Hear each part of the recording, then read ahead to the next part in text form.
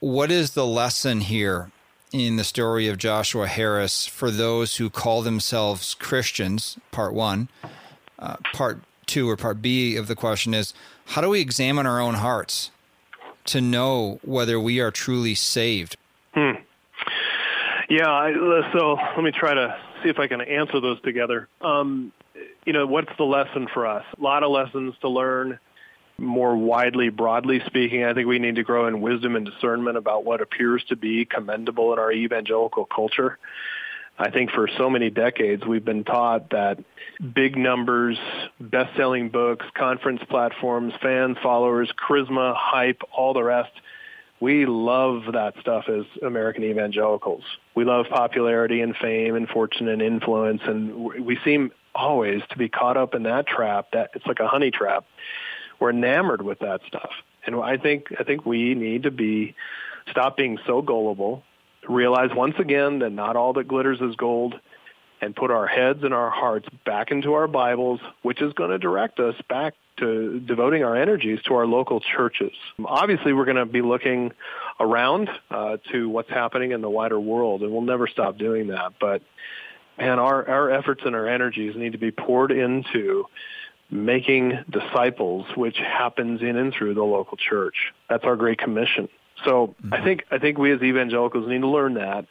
And then as we put our heads and our hearts back into Scripture and devote ourselves to discipling other Christians and evangelizing non-Christians, we have to come back to salvation is by the grace of God alone. It's through faith alone. It's in Christ alone. And there are some people, 3 years Judas Iscariot walked around with all the other disciples, sitting at Jesus' feet, learning all the things they're learning, saying all the things they're saying. He was sent out in Luke chapter 9 along with the other 12, or the other 11, to preach the kingdom of God, and he did. According to what we can tell, he performed miracles by the power of the Spirit. All this stuff is happening in the life of Judas Iscariot. So much so that in John 13, when Peter asks, who is it? And they're all asking, who is the betrayer? Who is the betrayer? Is it me, Lord? Is it me, Lord? They don't know. Nobody said, I think it's Judas. He was the last one from their mind. So I think we just need to get our eyes off of maybe all the external signs and look to Scripture, look to salvation by the grace of God alone, through faith alone in Christ alone. Do we need to emphasize once again, you must be born again. We need to expect that those who are born again have, 2 Corinthians 5:17, they have a new nature in Christ. The old has gone and the new has come.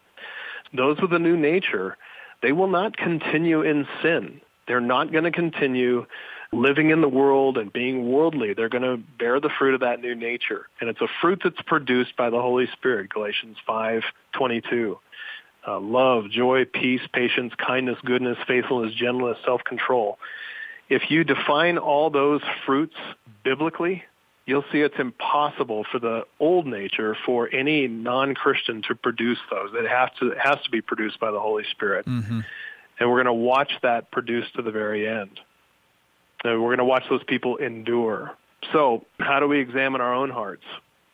Well, objectively, do we believe the gospel? And I'm not talking just about intellectual understanding or an assent to its truthfulness, but do we embrace the gospel with our heart? With that embracing of the gospel, is there a core change in my affections?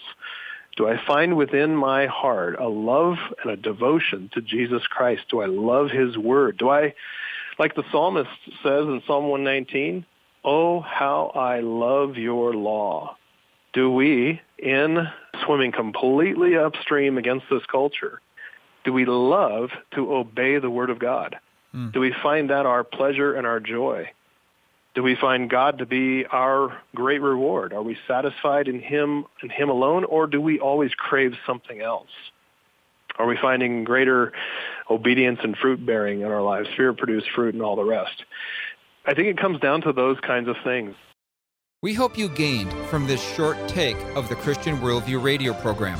To hear the full program and further connect with this ministry, visit thechristianworldview.org. I'm David Wheaton.